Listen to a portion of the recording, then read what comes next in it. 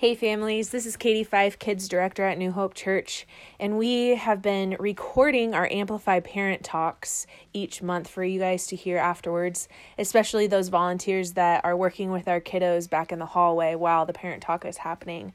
So we had the honor of hearing from Jamie Hatchett as she shared just little snippets on how to reach your kiddos and get to know them on an individual level. There are a lot of awesome things that she said and tips for when they're younger and then also as they grow, and now she has teenagers with a blended family. If I were you, I would grab a pen, I would grab some paper and get ready to write a lot of notes because she shared from her heart and it was really amazing. So sit back and enjoy.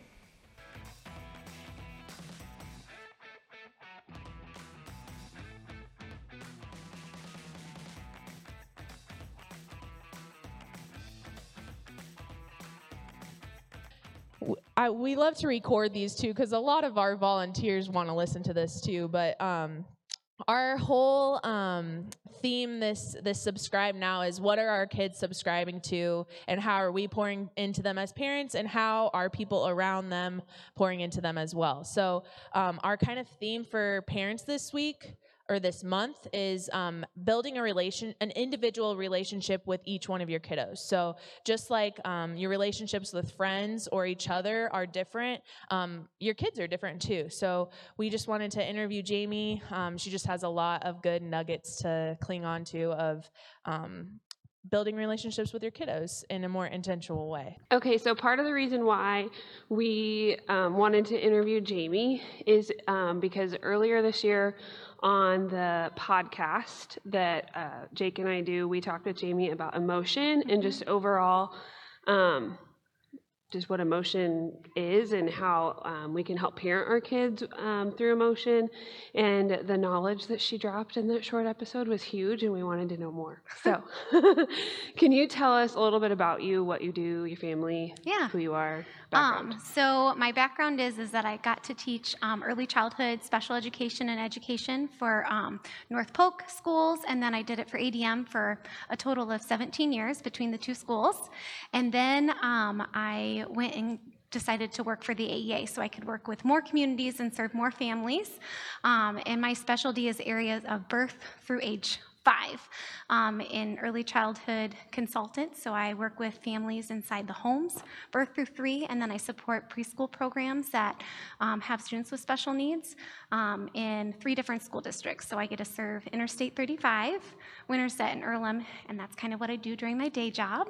And then on Wednesday nights, before I drop my kids off at youth group, I teach dance in Waukee at Westside Dance Academy, and I get to work with more children and serve them ages right now 5 to age 9, and so I get to do that in the evenings. And then my home life, This is my favorite. What? This is my favorite. This is your favorite part? My home life, we're a blended party of 9. So I have 9 people in my family I'm so grateful for. I have myself and my husband, Chris, and then we have, between the 2 of our families, 7 children. So that's a lot underneath one roof, especially when myself only had 2 children to start with. We got to add 5 additional, which was a huge gift and a blessing, but it comes with a lot of challenges at the same time. So our ages range from 12, my youngest is 12, and Chris's oldest, our oldest now, is 20. So we have a 20-year-old, a 19-year-old, a 17-year-old, 3 14-year-olds, which is terrifying because they're all learning to drive, so you should really stay away from our street. I'm sorry. And, and then our youngest is 12, so she's in 6th grade. So I don't know if you noticed this, though. I started talking that my expertise is birth through age 5. And none of those people live in my home anymore. Yeah. So I've had to grow and stretch a lot to get comfortable with the older that they get, because it's harder to connect the older they get, because friends become super important. Their activities become super important. And you as a parent, you're used to doing everything and being everywhere with your family and your kids, and they seem, or they put this front off that they need you less, when in fact they need you so much more. So it just looks a lot different. And so learning to adjust the older they get is got a challenge in itself there. But that's a little bit about me and my blended family. Yeah. So one thing that we learned when we did the podcast interview that you do really well is getting individual time with your kids. So first, can you speak to why it is important to connect with your kids individually? It's really important to connect to your kids, as I'm sure you all know, is there's not two children that are the same. So you can't parent them the same. They might all live in the same house, and you might have birthed all of them, but they're different. And so what might work for this kid does not work for that one. And you're like, I can't figure it out. So the more intentional time you spend individually with each one, the more you get to know them and what makes them tick, what makes them grow, and what encourages them, and what deflates them. So that can support you in how you react when you come to situations where you have to be a parent, in positive, not necessarily negative, but ways to help them grow and learn how to be a good person. Yeah, I think one thing that Jake and I see in youth ministry is when parents and teens are talking two different languages. So a parent, we can see, is trying really hard to pour into their kid, but in ways that make the teenager feel deflated. Or uncomfortable. Or uncomfortable. Yep. So it's not intentional, but just knowing those triggers or those, just the way your kid's wired is so important, because otherwise you can end up spending a lot of energy on something that doesn't work. So having 7 different children in my home and coming from 2 different backgrounds into one new background is a challenge. I have lots of huge ranges of emotion, right? I have a couple kiddos that really have strong anxieties about different things based on their different backgrounds that they've lived in and experienced in their lives and their story up until now. My daughter is a physical, touch, in-your-face girly, and she's got a lot to say. We sometimes have to put a timer on her at dinner because it's important to us that we hear all of their voices so they feel valued at the dinner table. So we always pray, and then as we're eating, we go around and say, what was your, favorite part of your day? And if they don't have anything to say, we'll say, well, what was a problem, or what was not so fun today? So at least they have something that they can share. We get to Lily, and she'll take 30 minutes. And we don't let anybody get off the dinner table until they've shared. So they're like, we're going to put you on a timer, the short version. Yeah. But Lil just has to get everything out before she can move on to the next thing. So that is important for us to know. And then I've got a couple that are super quiet. They have a lot to say, but they don't want to inconvenience you with what they have to say. So they'll be kind of quiet, and they'll sit. They'll kind of withdraw themselves a little. And I know that about them. So I go and I sit where they are, and I don't say anything. And for a talker, I wonder why my daughter's like that. Like me, I get real uncomfortable. Like, that's uncomfortable for me, but it's important to that one child. So I'll go and I'll sit next to him, and I won't say anything, and he's playing his video games, and about 5 minutes later, he starts to talk. And he starts to tell me just about his day. And so I met him where he was at, where he was feeling comfortable. It's not comfortable for him to come to me with what is on his chest and what's on his mind. It's not comfortable for him to, if I'm making dinner, him to come up and talk next to me, because in his mind, he might be bothering me. He might be inconveniencing me. He might think that, he's always trying to take care of me, no matter what. This one child, that's just who he is. And I know that about him because he spends, if you let him have free time, 90% of the free time he's going to spend is down in front of his video games, talking to his friends.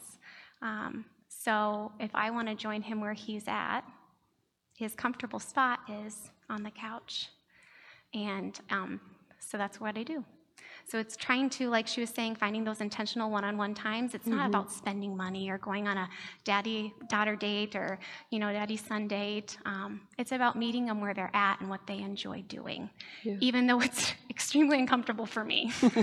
It's stretching me and growing me, and that's how God is choosing to use me in those moments. I have another child that has so much he's doing all day long, and he's trying to be the best version of himself. So he puts this pressure on himself because he told me this yesterday, he wants people to see him as strong. This one child has had an IEP his whole education.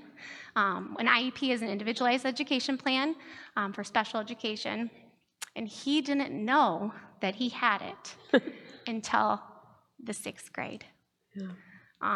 And he was in a homeroom with all the other students, as they do, that have IEPs. And kids are observant. And his buddies were like, why do you go to this stupid class?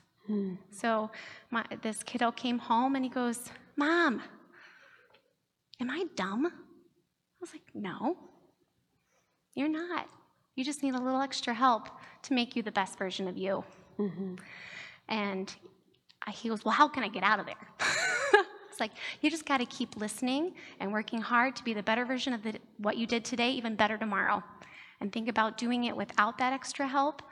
You have to remember what they're teaching you, and then just keep trying. And every day he goes, Mom, I think I did a little bit better today. Unfortunately, it cycles back, and even though he doesn't have to be in a homeroom with all of them anymore, in his mind, he's still dumb just because of one comment somebody made. So he works hard every day to be seen he's strong. He wants to be seen strong, and he wants to be seen smart. So he works so hard during the day. When he comes home, he doesn't have time to talk to me because he's exhausted. And then he needs downtime to play his games, and he doesn't want me sitting next to him. Like, if I sit next to him, he's going to be like, what are you doing here? But for him, his special time is at night. So he always will, ever since he was little, I go in his room at night, and I pray with him. And I'll ask him if there's anything that he would like me to pray for him. And then in return, he always asks me, what can I do to pray for you, Mom? And he is so wise when he's talking to God. And as I listen to him pray for himself, and you can hear all the things that he was thinking about all day long, because he's asking for help. And then when he's done praying, I'll say, tell me more. I think those are really important words. Any parent, tell me more. You're not asking a specific question, just asking him to elaborate on it, and so it's not threatening.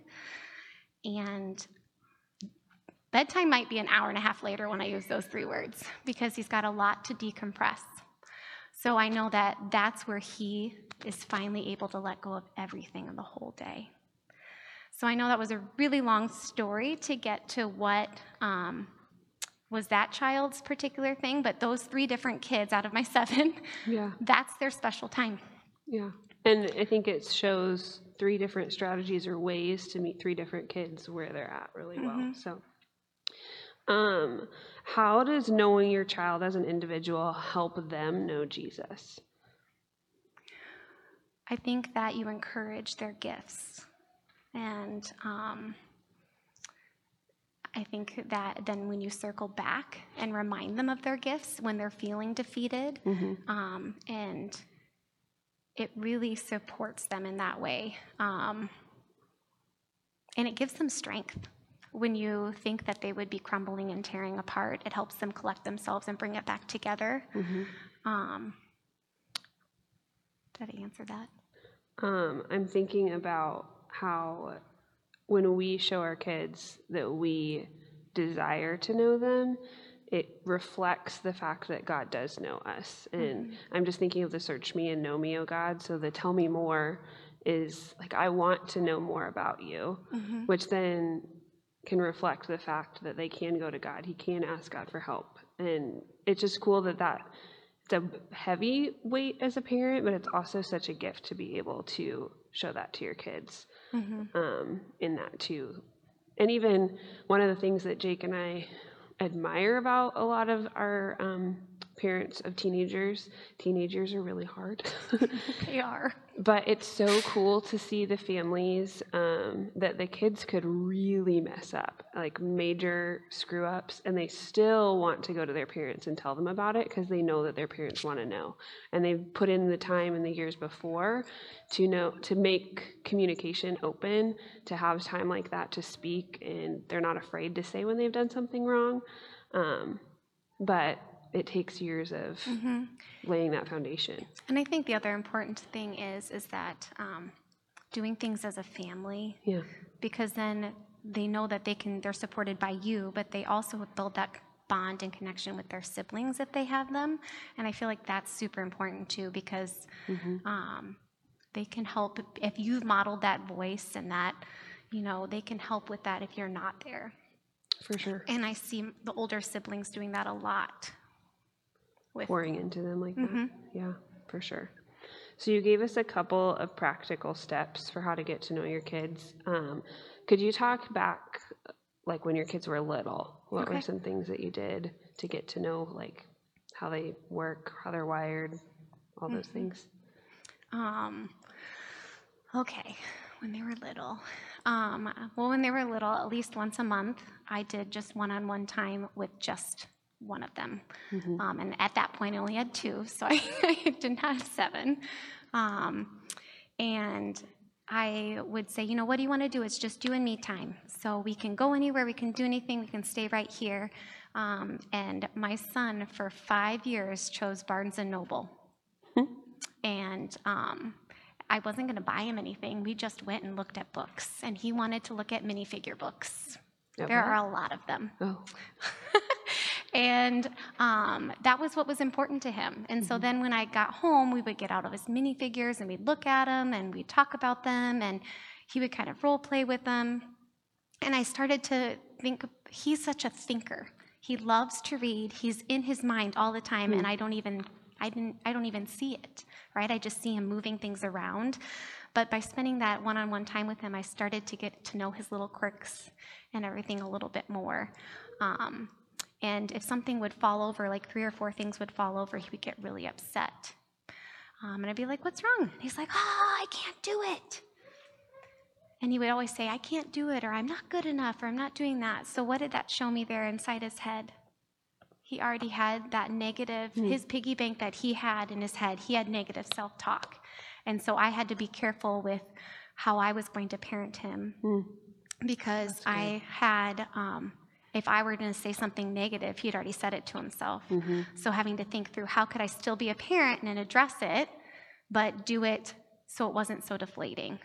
I can see that that was, probably not the best choice. Is there something that we could do to make that better? Is there something else we could try? Yeah. I can help you. But he was always so hard on himself, so it let me know a little bit more about who he was and helped me to be more intentional with my parenting and helping him through different things. Yeah, I think so. Jake and I are adopting, and one of the things that they've been talking to us about is meeting your kids in play helps you hear how their brain works, which is exactly what you're talking about, because when you know how their brain works and what they're telling themselves, you know how to point them to the truth that they need, but you also know how to reinforce the positive things that they're telling themselves too. But in play is such an important piece of hearing how their brains function and work, because that's just their natural space. Yes, and I did the same thing for my daughter. I always ended up at Old Navy. I always just wanted to play baby dolls at home, but she's a shopper. So, I got to have that one-on-one time with her, and it was just an opportunity for her to talk, because she has a lot to say. I'm trying to think of, those were my main 2 when they were little. Yeah. That's how. I'm thinking right now, like if you do have a talker, giving them space to talk and not just shutting them down all the time can be hard, but is another way to affirm the way that God made them. Yes. but also teaching them boundaries and Yes. limits with timers. And I will say that she was really good at calling me out when she was little. You know, when they're young, you're trying to do 5,000 things at the same time, right? There's lots of laundry, still is lots of laundry. Yeah. Cleaning, you're trying to get everything done around the house. At that time, I had a husband, but he wasn't around a lot. And so I had to do all the mowing and the weeding and everything that goes on for your home and your family. And so I would just move my kids around with me. And so one day my daughter told me, "Mom, put your phone down." And I didn't realize that she was talking to me and demanding my eye contact, and this is what I was doing. And I was reading a book. I was reading a really good book. I can't even remember what book it was now, but she wanted my attention. And so with that being said, too, like, put down the phones. And I know that when they're wanting to talk to you, when they're opening up their voice to share with you, to not be on a phone or a device. But then a really wise woman, Penny Honnold, or Penny Charleston, she used to come here. She told me when my kids got older, I was like, "Penny, my son is not talking to me anymore." She goes, "Do your dishes." I said, "What do you mean?" She goes, "Well, when he's in the kitchen, you do your dishes. As they get older, they don't want you to look at their eyes if they want to talk to you." And that was a very helpful strategy for kids that I haven't talked about right now. When they do come into the kitchen and I'm cleaning and doing my dishes, they will sit and talk and share because I'm not giving them eye contact, but my presence is there, so they don't feel as threatened. So again, knowing your kids is important because they respond differently. For sure. I'm even thinking about just the way you get to know your spouse in marriage, knowing how they communicate in the best, the ways you grow closer together, knowing how they work helps so much. So it makes sense to do that with kids too. But I'm trying to narrow down my questions because I have too many.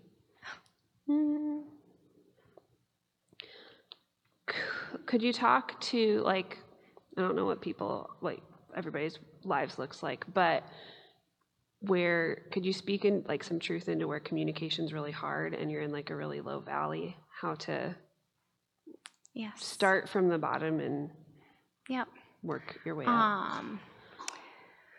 When communication is really hard, you have to just kind of let go of all the things that you're trying to fix and repair and start from square one, and not expect a back and forth conversation, but more about making statements or affirmations towards them, and again, not expecting anything in return. So just being a positive voice for them, like, "Good morning." You know, you can even say something about their clothes if you can't think of anything. You know, "I love that outfit today." Just making more statements and showing up.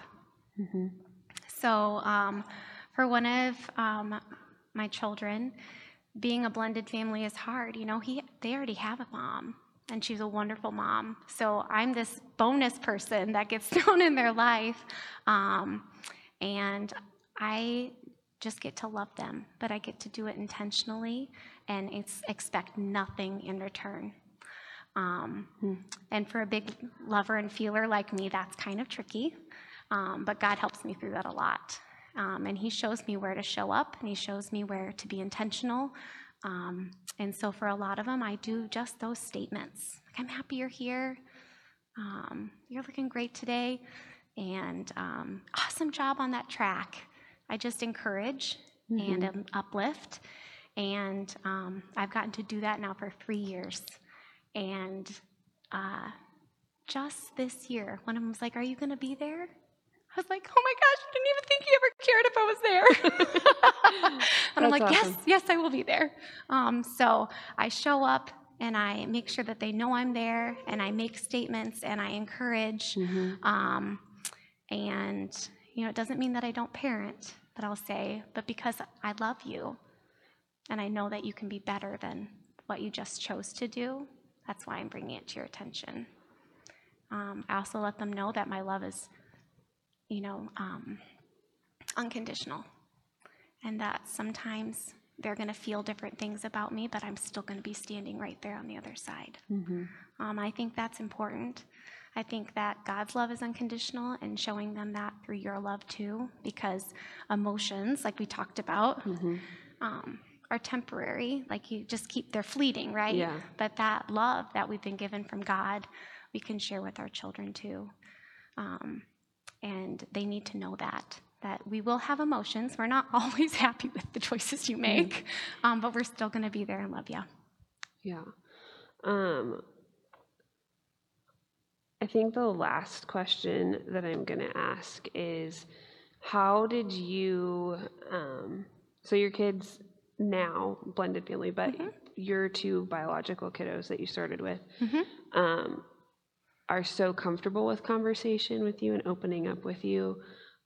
Could you kind of just close us with where they're at now, elementary age? How can they invest in time now to kind of foster a relationship that will hopefully bear fruit like what you have with your kids now? I know that all of our routines are different, and it's not always possible, especially in like the busy spring season when you've got t-ball and soccer and things, to have family dinners. But finding some sort of intentional time throughout your day where you get to listen to their voice. Cars are sometimes great for that, but not necessarily always having a song on or having a device in their hand, but listening to them and talking to them. And not necessarily talking to them, but doing more of the listening. Listening is the most important thing you can do for your child.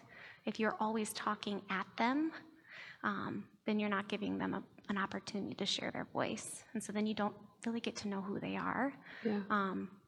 For me, when my kids were little, I did their bedtime routines where we read books together in the same room, and then they went to separate rooms, and that's when I went in and I prayed with them. And then I gave them 5 minutes of talk time, or I could just lay with them for 5 minutes. And that still helps me today. Do I get in there every night now? No, I don't. But I do at least a couple times a week so that I still get to hear them. So I think that was a practice I instilled a long time ago, was that I will listen if they have something to say, and those 2 definitely still come to me, and we still have those good conversations. So sorry if I talked too much. No, you were great.